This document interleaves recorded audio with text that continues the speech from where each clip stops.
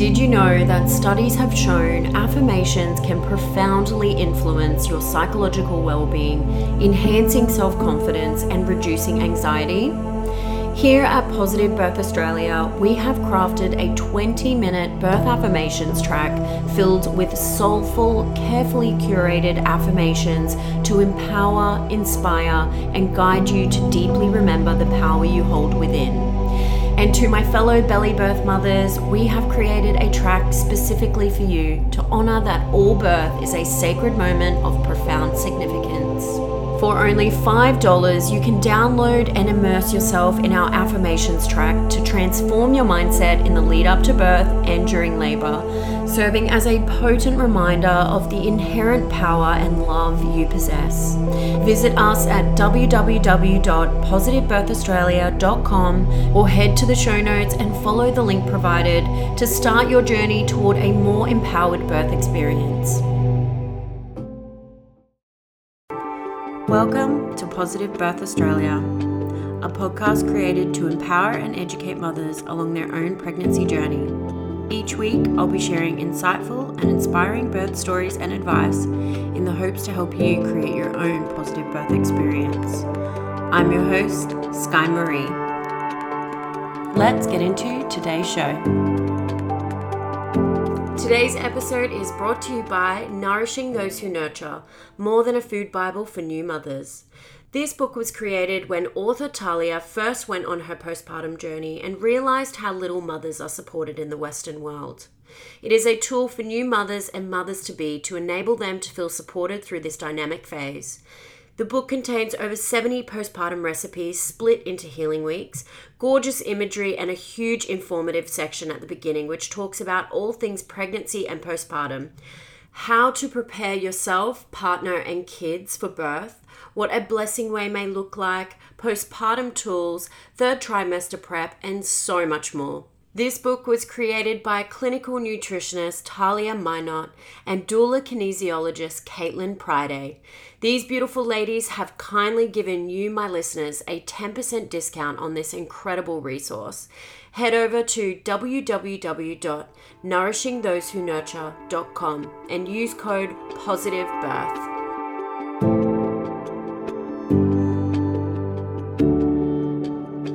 Welcome back, everyone. On today's show, I speak with author, nutritionist, and mother of two, Talia, about her home births. Her first labor was a test of endurance, beginning with inconsistent surges that grew in intensity over a 30-hour period.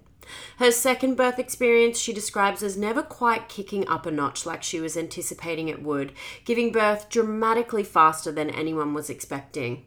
Two contrasting experiences, but both showing off the true beauty and power of birth.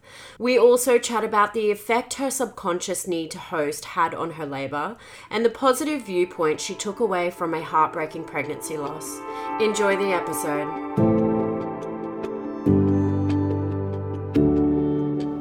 Talia, welcome to the show. Thank you so much for being here. Thank you for having me.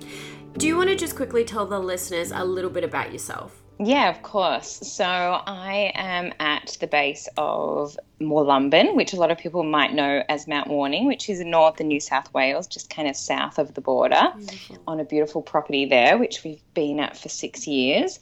And I have two beautiful boys who are 3.5, and the other one has just turned 1, who I home birthed on our beautiful property. Lovely. Now, you're also the co-author of an incredible resource called Nourishing Those Who Nurture. Yes. Could you just tell us a little bit about this book and how it came about? Yeah, of course. So this book has been in the pipeline for a couple of years. And I guess the reason it came about was because, so my background is as a clinical nutritionist and I specialize in women's health. So I do a lot with pregnancy and preconception and postpartum. So going into my first postpartum 3.5 years ago, nearly 4, I was like, yeah, I'm prepared. You know, I've got everything set. But it wasn't until I was in it that I was like, wow, this is actually a lot more than I had prepared for. So going from there, I guess I just didn't feel like in the Western world there are tools, but I didn't feel like there was enough. There's definitely more coming out now, which is amazing. And there's more, I guess, support in this area or emphasis on support in this area. But yeah, so I came out of that and I was like, okay, we've got to create like a tool. So I teamed up with a beautiful friend of mine she does a lot of women's work, and she's a doula and kinesiologist. And we put that book together, Nourishing Those Who Nurture. It was a 2-year project, and we released it, I think now 3 months ago. So that's just, as you know, because you have a copy, it's like half recipes and half, I guess, wellness related. So it encapsulates a fair bit about postpartum and also the lead up to that and what you can prepare in relation to your partners and yourself and food. And yeah, hopefully it's an amazing support tool for new mamas. It absolutely is. And I also saw that Dr. Oscar Serralak, who I love, wrote a foreword for it, which is pretty cool. Yes, yeah. So he's incredible. So he read through it before it was actually edited. So the poor thing, it was all over the place then. And he gave us an amazing foreword, and he was so supportive and happy that we were doing the book. So that was really lovely too, to have, other people in the space that are just like, yes, this space needs to be supported more than it is. So that was really amazing. Amazing work. Jumping back to your births now, were your pregnancies planned? Yes, both my pregnancies were planned, and I did actually I've actually been pregnant 3 times. I miscarried my first pregnancy, which was also planned. And then, both my conceptions after that were planned as well. Yeah, okay. And is there anything you can suggest for women to do during that preconception stage to better support themselves? Yeah, so there's quite a bit, and I guess it depends where the woman is at in terms of her preconception. So I get a lot of women come to me who have already been in it for a while, I guess, and then they seek support. But I also, on the other end, do have women coming in when they're like, okay, I think I want to get pregnant in, this amount of months. I like to see women at least in the 3 to 6 months preconception, because in relation to our egg, it takes basically 90 days to mature and the sperm 72 days. So I like to see them when they're kind of at least in the first cycle of that, but better in the second cycle. And it's really about potentially doing a little bit of gentle detoxing, potentially not always, but definitely nourishing themselves. So my 2 big preconception foods, and I guess this is very dependent on the individual and also their choice in diet, but my 2 big ones are liver, so organ meat, and also egg. And it's a really deeply nourishing phase, so getting lots of good fats. And I do think it is a time of refining the diet slightly. And we prepare in the Western world, like for weddings, we prepare so much for them in terms of what we eat and how we look, and there's not as much emphasis on pregnancy. But in doing this in the preconception phase, it should, and their studies have shown that it does, support a healthier pregnancy and also a healthier postpartum. So, I just think that's so beautiful, and why would you not do that? Because they're such quite dynamic phases, both pregnancy and postpartum. And if you can support them before you get there, then amazing. Yeah. This is a really random question that has literally just popped in my head. But do you think that women who put the work into nourishing themselves preconception could have better experiences with sickness and fatigue throughout their pregnancies? Potentially, yes. But those things can also be, so for myself, yes, I can say that both my pregnancies, I did have the first one amazing. The second one, I did have a little bit of morning sickness, but definitely not extreme. The morning sickness, I link to a few things. And look, you can't always be on top of everything, but definitely there's a hormonal element, a liver element, and also B vitamins and magnesium elements. So if you've looked at all those areas in your preconception, then I definitely think that can be supportive. And in terms of the exhaustion, I guess, yes, diet can help that, but also the body is doing so much in pregnancy that you are going to be somewhat exhausted, because even when you've got that, particularly in the first trimester, is quite exhausting. And a lot of women are like, I'm just, you're not seeing it because the bump's not huge, but there is so much going on in terms of the creation of that fetus in those first months. So it is normal to have some level of exhaustion. But I guess the other thing to note with that too, I think iron is really big in relation to exhaustion. So it's really hard to keep on top of iron stores if you're already in a state of depletion, or even if you're just nearing depletion. So getting on top of the iron in the preconception is really important too, to just help with the immunity and the energy as well. Yeah, okay. Great answer. Thank you. So let's talk about your first pregnancy. How was that experience for you? My first pregnancy, so not counting the miscarriage, just going through the one that I birthed. So Luca, it was amazing. I felt really good in his pregnancy, and I guess because I didn't have any other children too, and movement is a big part of my life. So, and where we live is also really hilly. So I was doing like morning walks and like nothing too strenuous, but morning walks and yoga. And I just felt really good all the way through. I have to admit, in that first trimester, I definitely had, in terms of mentally, some anxiety because I had miscarried a previous baby around 14 weeks, so quite late. I'm so sorry. Yeah, but you know what? It's interesting looking back on it now. It was obviously very painful at the time, but I can see why that was a part of my story, and it was a really important part of my story. Which is great and really great. I'm happy that I've kind of come out with that positive outlook on it. Yeah.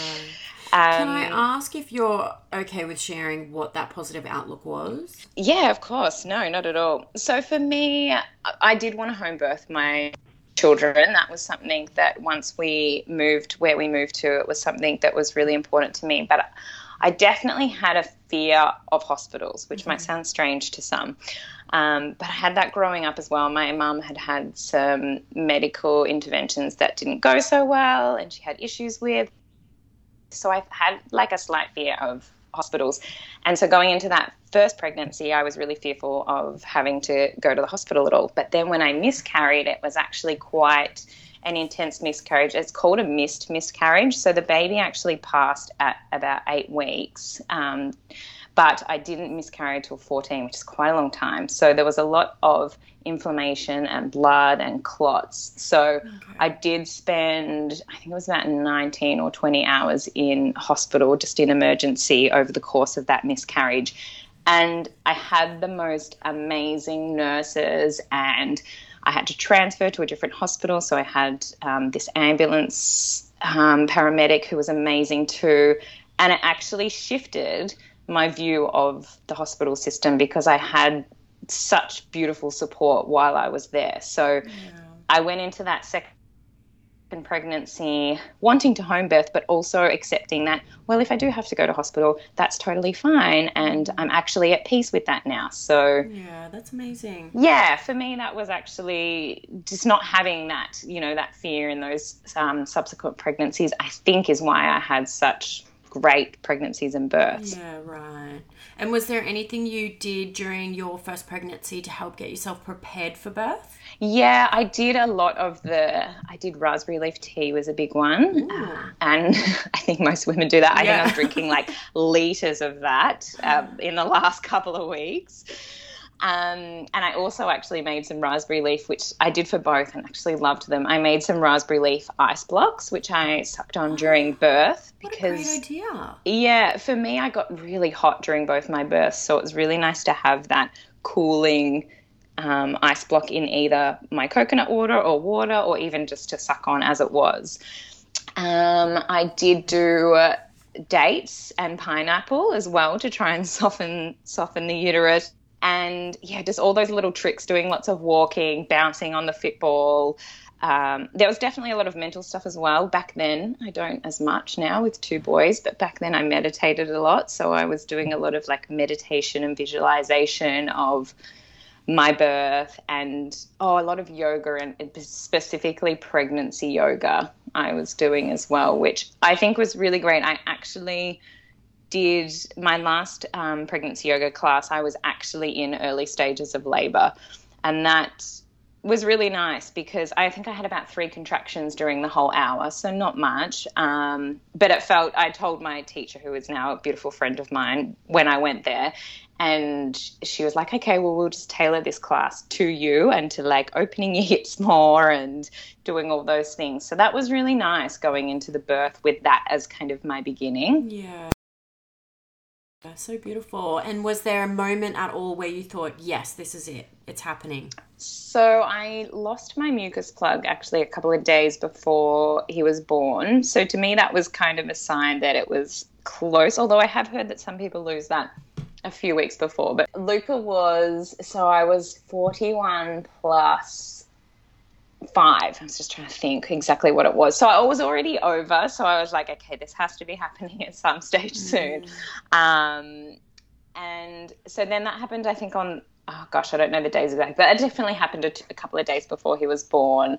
And then for me, it was I had growing up quite significant period pain. So those first signs of labor for me were similar pain to what I had growing up. Mm-hmm.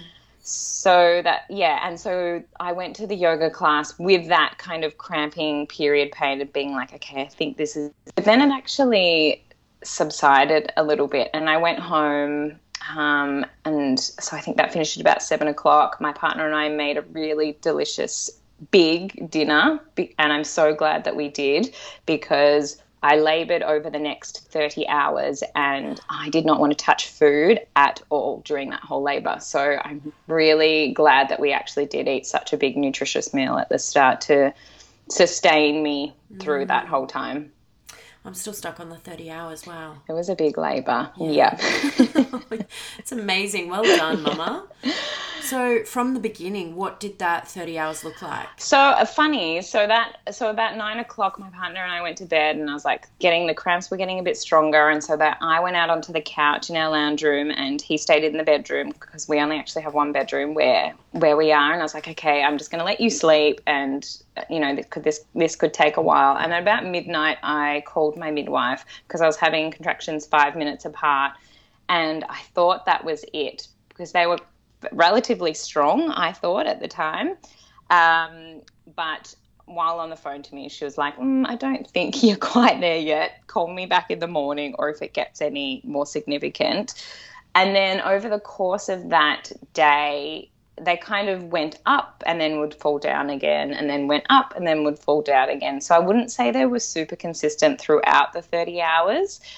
But it was in the afternoon, so maybe around like 2 or 3 o'clock the next day, they did definitely ramp up a little bit and were becoming more consistent and longer. And I actually had a doula planned as well. So I messaged my doula saying, I think you should come now. And she was happy to come whenever. So she came around and she was there for probably a few hours, and it was just really lovely. We're in the lounge room and I was on the Fitball a lot.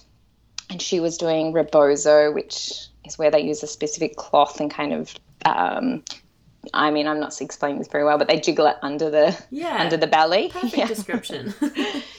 And then we went to the bedroom, and my waters broke in the bedroom. Mm-hmm. And when I was on the bed, and it was funny because everything, well, actually, I won't tell you ahead. Anyway, my waters broke when I was in the bedroom. Mm-hmm. And then that's when they really ramped up. And I remember we called the midwife then, and she was like, yep, okay, we're both coming. So I had both midwives, because I lived a little bit, I guess, out, like a little bit away from everything as well. They usually, one comes and the other one just comes for the birth, mm-hmm. but they both actually came together. So they must have got there when it was starting to get dark. And by that time, so I'd say that was around 7, 8 o'clock. And by that time, they were very consistent and had definitely ramped up to that next level. Yeah. And were you feeling fatigued at all at this stage, considering you'd been going for so long? Yeah, no. Time was so bizarre. I guess I made sure I didn't look at any clocks or my phone or anything, so that I didn't mentally think about the time. Yeah, good tip. Yeah, and that was actually, I did that with both, and I think that was really important, because I think the time thing can be a real mental thing. So the only reason I knew that it was kind of day and night and all that was basically because of the sun. I was having those raspberry leaf popsicles. I was having a lot of coconut water, which I highly recommend for any birthing mum, because it's such a good form of electrolytes and can kind of keep you with that energy. And I did also, further into the night, my midwives actually started giving me just teaspoons of honey to, I guess, get that extra energy as well. Yeah, perfect. So your waters had just broken?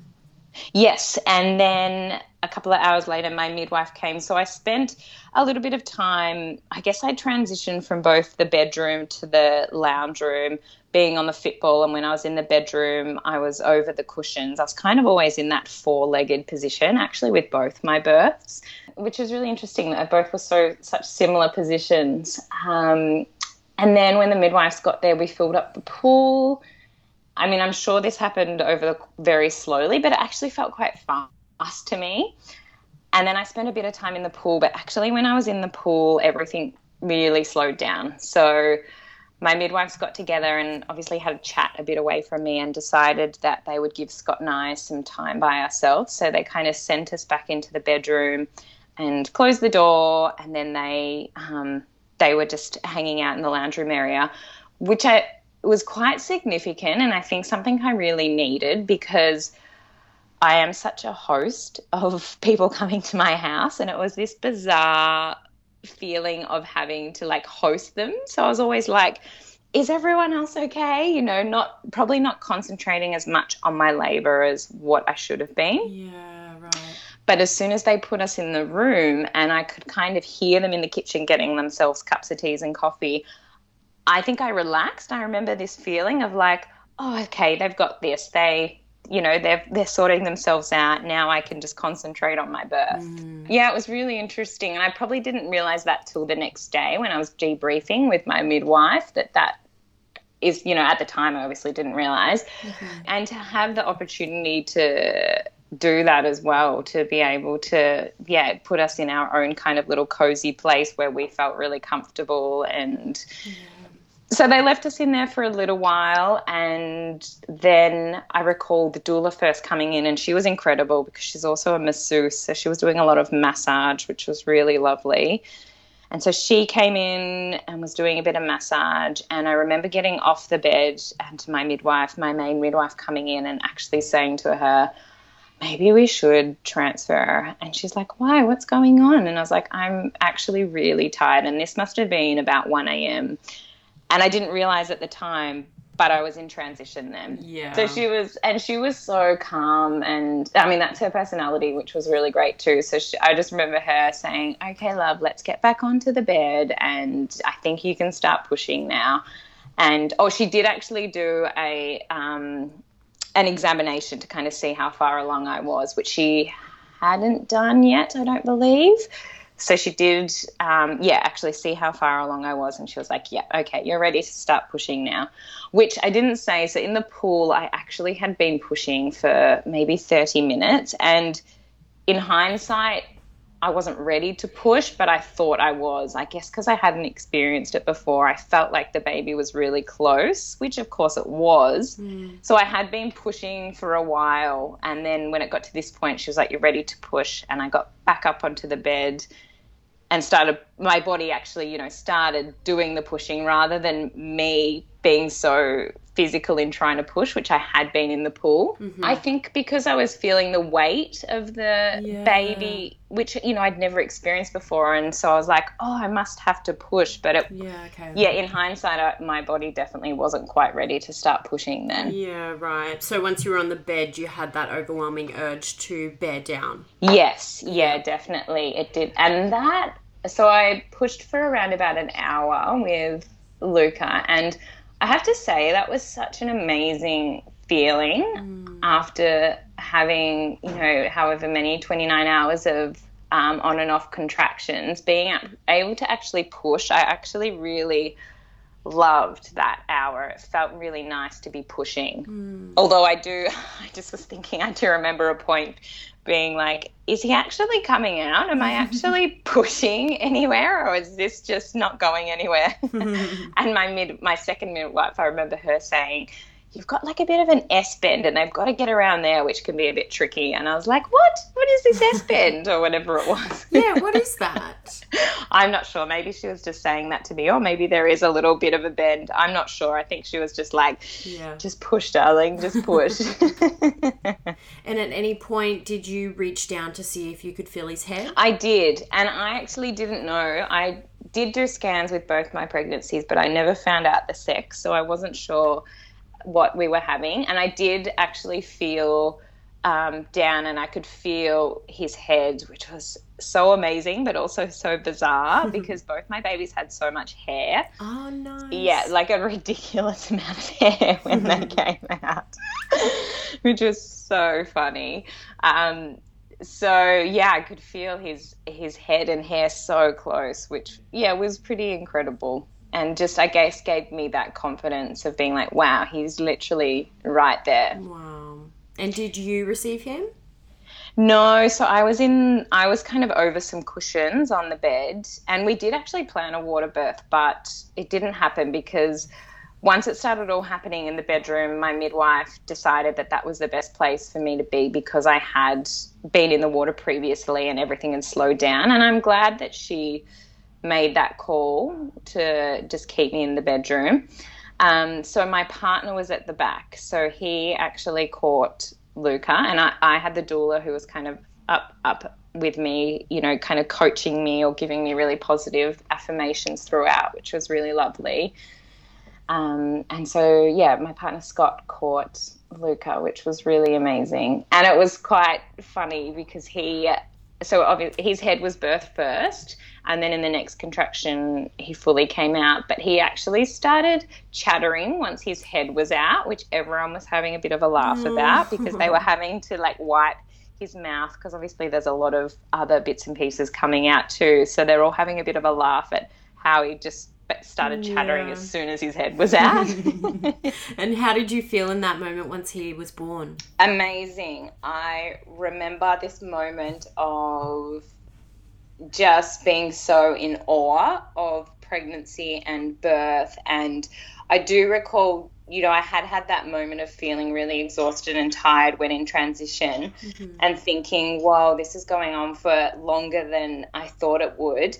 But then as soon as he was birthed, I just remember this distinct feeling of like, that was so amazing, I want to do it again. Oh, that's so amazing. I love hearing that. It was really, really incredible. And I just remember being actually so in awe of my midwives and my doula and my partner because,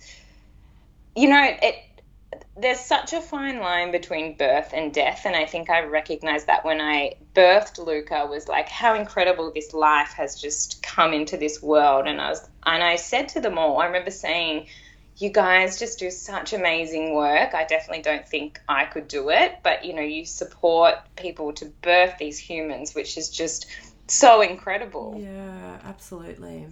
And your placenta, did you do anything special with that? We did. I hope this doesn't gross too many of your listeners out. I'm sure it won't. No, they're used to it. So we did actually, my partner made a smoothie out of a little bit of the placenta. We decided not to encapsulate it, and I didn't with either of mine. So he made a smoothie, which honestly he used such a small amount, and because everything else was in there, like bananas and berries and all those things, there is no way that you have any, you can't taste it. I guess the only thing would be if you actually I just had to mentally think, it's not in there, it's not in there. But we only did a little bit of that, and that was the following morning so Luca was birthed at 2 a.m. And I guess by that time I was just like, I just would really like to have a shower and go to sleep. So So we did that, and then we actually froze it, and it wasn't until a few months later that we planted his placenta on the land with a tree, which we did the same with my other son, Oka. We planted his placenta on the land too, which I really love. I love that they both, it feels like that their souls are kind of where they were born, and that all feels really lovely. Yeah, I love that. How much did they weigh? Luca was 3.7 kilos. I don't know in terms of pounds because neither of them, I have any idea what the pounds were. But yeah, both my babies were quite decent sizes. Oka a lot more, but Luca was 3.7. Yeah, beautiful size. And any tearing? I did. I had a second-degree tear with both, actually. Okay.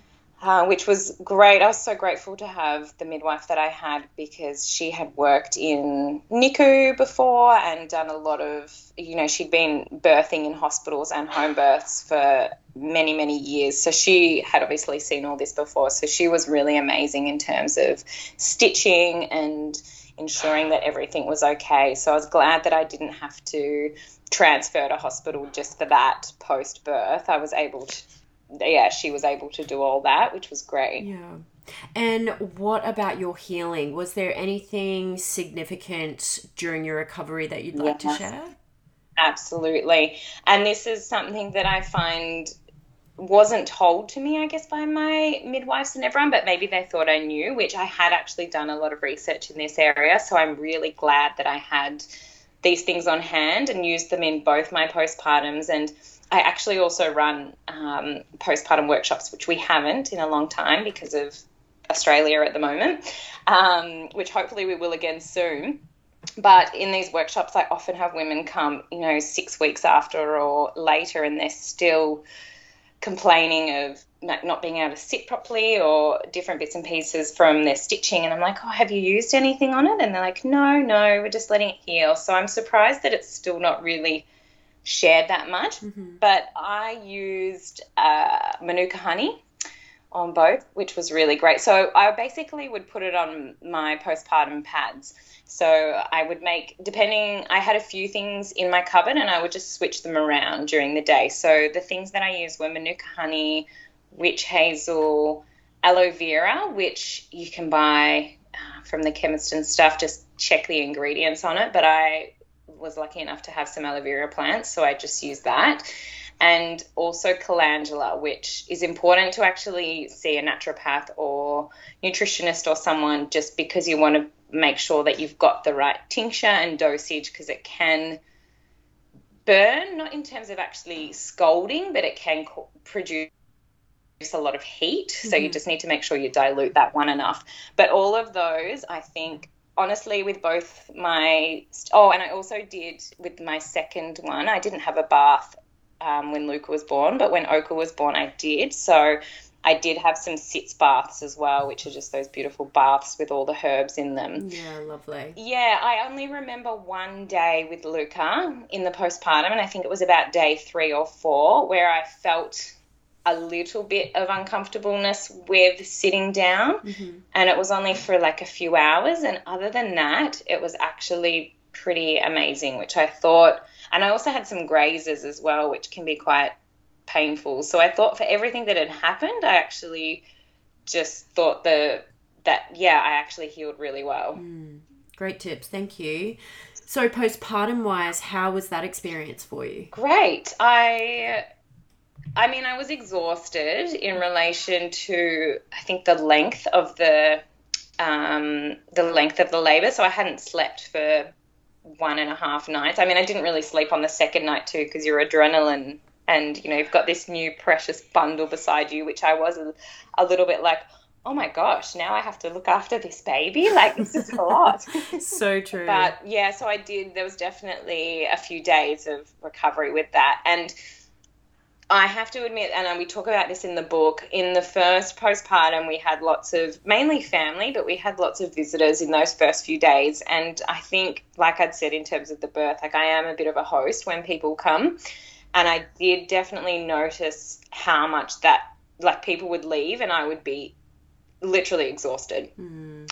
So I noticed how much that took from me. So in my second postpartum, we actually had quite strong, well, I wouldn't say strong, but we had boundaries with visitors. And even with family, we didn't have family visit. Like, we were sending lots of photos and videos, but we didn't have family visit in those first couple of days, except for my mum and dad, because they had my toddler during the birth.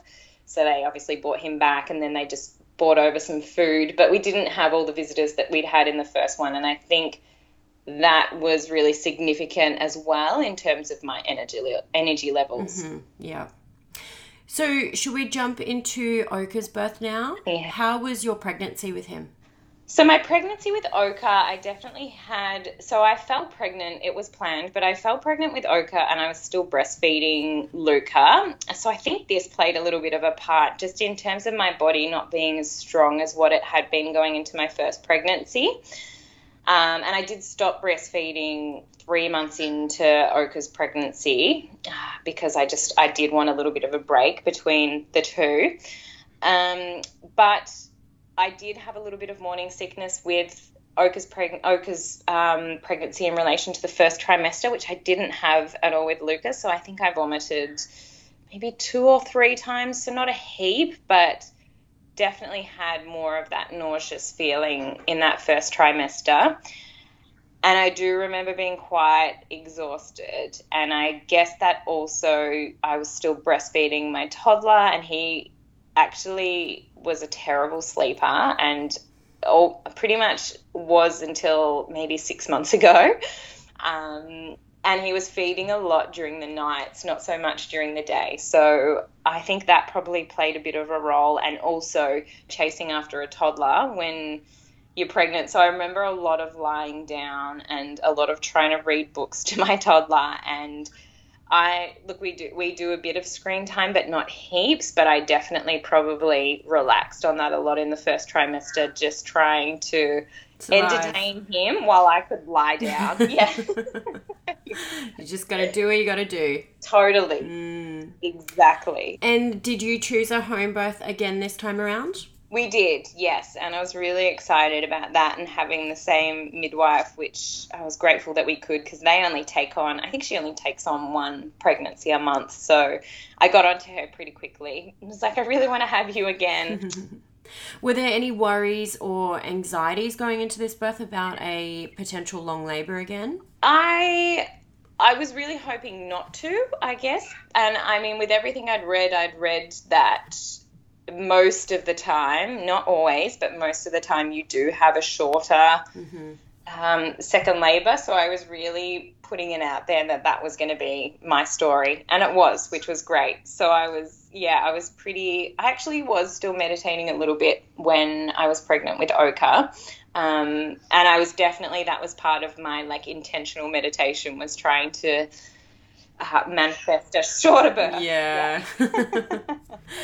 Do you want to take us to that first sign of labour with him? Yeah, so with Oka, he was nearly 42 weeks. In fact, I think he was actually born on 42, or maybe a day earlier. Okay. Any tips for keeping sane in those last few weeks? With Luca, it was funny. I think because I had such an amazing pregnancy, and I actually loved being pregnant with Luca. So in my mind, I was actually thinking, because he was late in, quotation marks, I actually was thinking maybe mentally, I was like, maybe I'm holding on to this pregnancy because I'm loving it so much. But with Oka, with Luca, it didn't matter. I didn't have that feeling, but with Oka, I did. And I guess because he neared closer to the 42 as well, which, I knew that I had to go and see my obstetrician and have those chats, which I didn't really want to be having. Oh, of course. I forgot about that element. Yeah. Because what is the restriction? My midwife, and look, I'm not sure with other midwives, because I birthed with her before and had such great pregnancies and births, she was relaxed, but she was also, I did with both my pregnancies, she refers me to an obstetrician that she works with, and she did want me to go and see him and just see what he would say. So he would do a scan to check the amniotic fluid and everything else, and just see what he would recommend was basically what she would say. But she was happy for me to birth, I think, till 42 or maybe a tiny bit over as well. Yeah, okay. So we're at 42 weeks. So the night before, my midwife came around and she actually gave me a stretch and sweep, which I hadn't had previously. Well, she asked if I would like one, and I did, because I guess I was getting a little bit like, okay, let's have this happening. And I'd actually, for the 2 weeks prior to Oka being born, there were a few nights where I'd had that kind of pre-labor cramping. And we had a bath at this time, which we hadn't previously. So I was actually having a lot of magnesium baths. So I remember having that pre-labor cramping, jumping into the bath, and then I'd go to bed. And because my parents were looking after my toddler as well, I would always message them and say, hey, I think it might be happening tonight, just be prepared. And then wake up the next morning and be like, oh, okay, nothing. So I guess that made me more ready as well, because I'd had there was maybe 3 or 4 nights where I thought it was happening and then it didn't actually happen. Mm-hmm. So after she did the stretch and sweep, she said, oh, you're a couple of centimeters dilated. And I was like, oh, and that was really supportive, I think, too, to be like, oh, okay, this is happening. I'm not going to hold this baby forever. Which, of course, I'm not. But, there's that part of you that's like, am I actually going to birth? Yeah. So the next morning, it was actually all really great, because I was a little bit stressed about the whole, because my toddler wasn't a great sleeper, and he had actually never had any sleepovers with family or anything. So I was a little bit nervous, I guess, about having to switch him to another place in the middle of the night, even though he knew my parents very well. So I was really glad that it actually all happened during the day, which was perfect. Yeah, it was actually everything I had envisioned. So I woke up that next morning and had that cramping, but because I knew that I was a few centimeters dilated and I had the stretch and sweep, I was like, okay, I think this is it now. So my partner quickly ducked out, because it was the farmers market day that day, and we do most of our shopping there. So I was like, okay, quickly duck out, get all the good food and get back. And while he was gone, I jumped into the bath, filled it with magnesium, chucked on a TV show for my toddler, and just had a really nice, relaxing bath. And I actually put on I just found it on, I think it was on iTunes or maybe a podcast. I just found some birth mantras, and they just would repeat the birth mantras. So I just put that on and had a beautiful bath. And during the bath, they slightly intensified, but they were still happening kind of every maybe 10, 15 minutes, definitely not really consistent. And I remember getting out of the bath and my partner coming home, and then I was like, okay, I think I guess it was a similar feeling to when the midwives left us alone, that when my partner got home, I felt more relaxed, and my parents were on their way to pick up my son. So I was like, okay, this is happening. I can do this. So I went into the bedroom by myself and just started having contractions, and I had the Fitball, I actually had it on top of the bed, so I was kind of rolling over that. And it was really beautiful, because my son was there probably for at least an hour, and he would come in, and I mean, we'd talk to him a lot about the birth and the baby and all of that, and he would come in and he's very loving and calm and kind of, he's beautiful. He has a really beautiful nature. He would come in and just like tickle me on the back and say, Mummy, I love you. And it was so nice.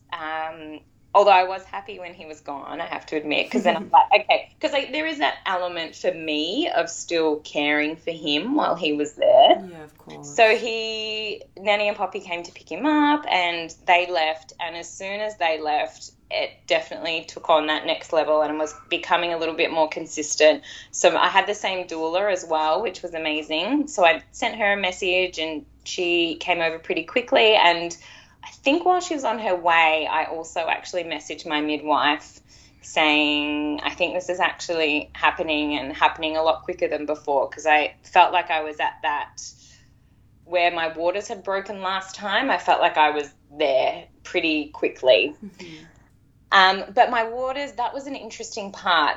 So with my waters with Luca, they kind of dribbling. So I was just changing pads a lot, but there wasn't that real bursting feeling that I'd had with Luca, and I was expecting that. And when it wasn't like that, I remember my doula coming, and I was like, what's going on? Like, I'm just losing a lot of fluid. And she's like, that's your waters, darling. And I was like, oh, okay. And yeah, and then so Oka's birth was quite, I guess, fast, particularly in comparison to Luca's. So my midwife got there pretty quickly, and I was on the Fitball on top of the couch, actually, and our couch has a beautiful big window above it that looks out onto beautiful trees and a creek.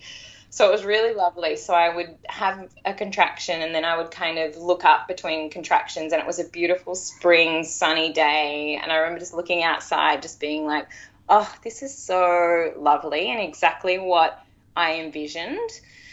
And we had beautiful music playing in the background, and I actually felt like eating during this labour. So I remember my partner made me a smoothie, but I remember being really specific because I hate the smoothies that he makes. He loves to chuck everything in his smoothies. So I was like, I'm having mango, spinach, coconut water, nothing else. I love it. And we were dancing during, when I wasn't having contractions, and it was really lovely. It was really, so all up, in terms of, I guess, when my contractions kind of intensified and became more consistent, it was about 3 hours until he was born. Wow, okay. Such a contrast. Yeah. And were you comparing your births at all as you sort of went through each stage? No, it was funny. So I definitely noticed that kind of second stage of intensification or intensifying, whatever that word is, that I had with Luca. And that's when the midwife and doula came, I guess, in both labours. But I was expecting it to become more intense. I was actually thinking, in my head, I was thinking, okay, this is going to ramp up one more level before I give birth. And it actually didn't. Wow. Which was so incredible. And I don't know if that had been the work I'd done previously or just the second birth or what had happened, but it never ramped up to that next level. So it was really incredible. Wow, that is so interesting. So what about transition then? Did you feel like you at any point hit that common stage of, self-doubt and crisis of confidence? No, not at all with Oka's. So I ended up having 2 doulas in Oka's birth, and the second doula was Caitlin, who I co-authored the book with. Oh, awesome. So my plan was for her just to come for the birth because I didn't want to have too many people. We've got we live in like an old farmhouse, so it's pretty small. So I didn't want to have too many people in the space. So my plan was for her and my second midwife to come for the birth. My second midwife actually didn't make the birth because it happened so fast. But Caitlin just made it. So she literally got there. I was still on the ball over the couch, and I remember hearing that she was there, but I was I was in transition, but I didn't recognize it because it wasn't as significant as what it had been with Luca. Yeah. But I did want to go a bit inner. So I remember I had a cold face washer, and I remember actually putting that over my eyes so that I wasn't really seeing. I guess I was wanting to kind of be more inner and not see who was around the space. Mm-hmm. And Caitlin literally came over and started doing, I think Tamara, my other doula, was massaging me at the time. And then Caitlin came over and just, very gently was like, hi, I'm here. And then I think 5 minutes later, I was like, okay, he's coming. And I remember we had the birth pool set up. And I remember saying to my midwife, can I jump into the pool and start pushing? And they all thought I wasn't quite there yet, I guess because I hadn't really intensified. So I remember my midwife saying, jump into the pool and we'll just see how you're feeling when you're in there. And I was like, no, he's coming. I can feel him, which was lovely that they were so calm. So literally within 5 minutes he was born. So I I got into the pool, and then I think she realized how close he actually was, because she hadn't done a vaginal examination. She hadn't been there that long. She'd got there and started writing her notes and setting herself up, and then 5 minutes. I don't think I really pushed Oka. I felt like more he like slippery slid out. Did you have that urge to bear down during this time?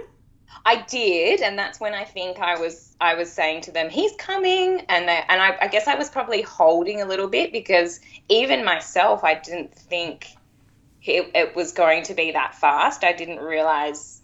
Yeah, I was waiting for that I was waiting for more intense contractions, and when I started feeling that bearing down, I was like, oh my gosh, he's right there.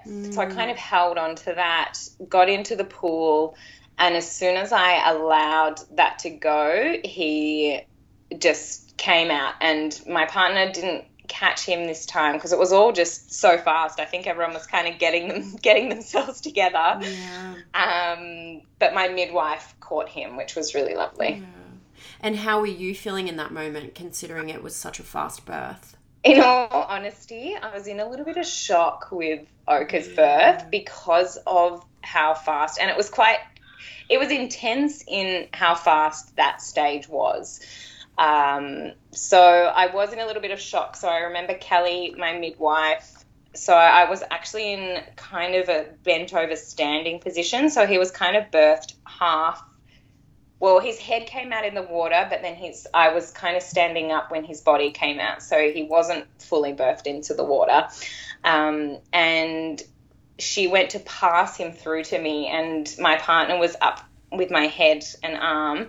And I just remember saying, and I remember in my voice too, just kind of being like, no, can you just pass him to Scott? I just need to like get myself together. Yeah. Okay. So it didn't take long to come out of that, but I did have to kind of, and I was, in that time, Scott was holding him, and I was just like, I was very elated as well. I was like, oh, hi, darling, how are you? And, chatting to him, but I just needed to compose myself before I actually held on to him. I was a bit shaky and, definitely in a little bit of shock. Mm-hmm. And I did have a pretty similar tear to what I'd had with Oka. Yeah, okay. And did you do anything differently during this postpartum period? So definitely, I guess the bigger things that I did differently was no visitors. Yeah. And I hadn't lived in that house for very long when I fell pregnant with Luca. So we didn't have a huge community around us, and my parents had only recently moved up from Melbourne, which is where we'd moved up from.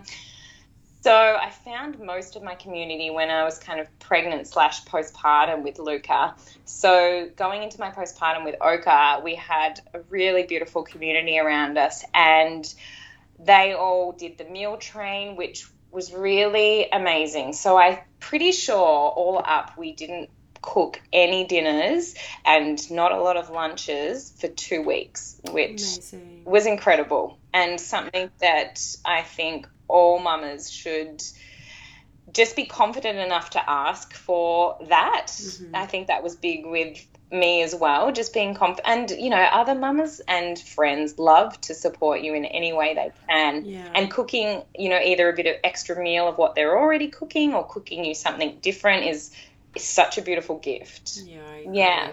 So I actually felt, which I was surprised about, but I guess I'd definitely had been through the postpartum before, so knew what to expect, had, I guess, a few more tools on my belt, that I actually felt so much better in my postpartum with Oka than I did with Luca. And, I had a crazy toddler running around as well. So I was surprised at how good I felt in that postpartum. Wow, that's amazing. Yeah.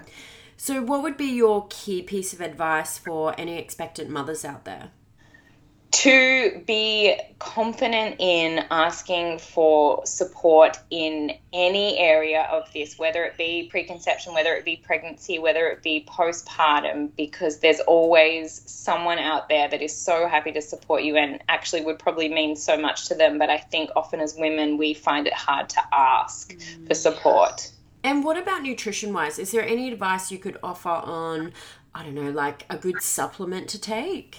So, supplements, I guess from a nutritionist background, I do recommend supplements, but they're not my forte. I generally recommend that they continue taking the prenatal that they've been taking for at least 6 months, specifically if they're breastfeeding. Mm-hmm.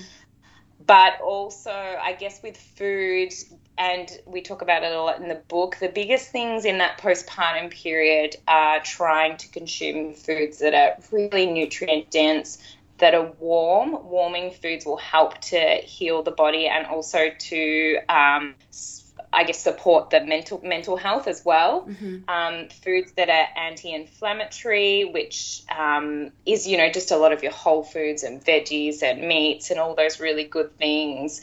All those things are really important. So when I talk about warming foods, they're foods that are cooked longer lengths. So a lot of slow cooking and stews and soups are really, really nourishing, and broths really nourishing for that postpartum period. And even if you're birthing in summer or spring, which up where we live is a little bit warmer, because I believe you're in Queensland, aren't you? Yes. Yeah.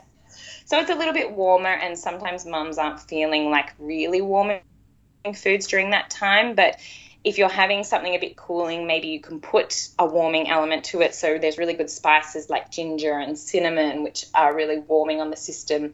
Or I often say, which we say in the book as well, when you are having something out of the fridge, be it yogurt or a salad or whatever it might be, actually allowing it to get to room temperature before you're consuming it, so it's not cooling going into the system. Yeah, amazing. Great tips. Thank you. Yeah. And all of this plus so much more in-depth detail, recipes, advice and guidance is all in your incredible book, which I will link in the show notes for everyone. Amazing. Thank you. You are so welcome. And thank you for coming on the show today. It's been amazing having you on. Yeah, it's been so nice. And I think it's just so amazing you have this podcast and are actually sharing really beautiful stories about birth. I think that is, something actually in my pregnancy is I did listen to a lot of positive birth stories, which I think was really important and integral too. Yeah. That brings us to the end of today's show. From a long, intense labor to a fast and not so intense one, it shows you really can never predict the type of birth you will have. Another interesting element that really resonated with me was the urge Talia had to host everyone, which in turn might have halted her labor a little bit. That's a really great aspect to take into consideration when planning your birth, because you really want to be able to go within and switch off completely to what's happening around you, or at the very least have a team that can recognize what you need in the moment and support you in the best way. I hope you all enjoyed today's episode. Let me know what you think over on the PBA Instagram, and I'll see you all next week for another episode of Positive Birth Australia.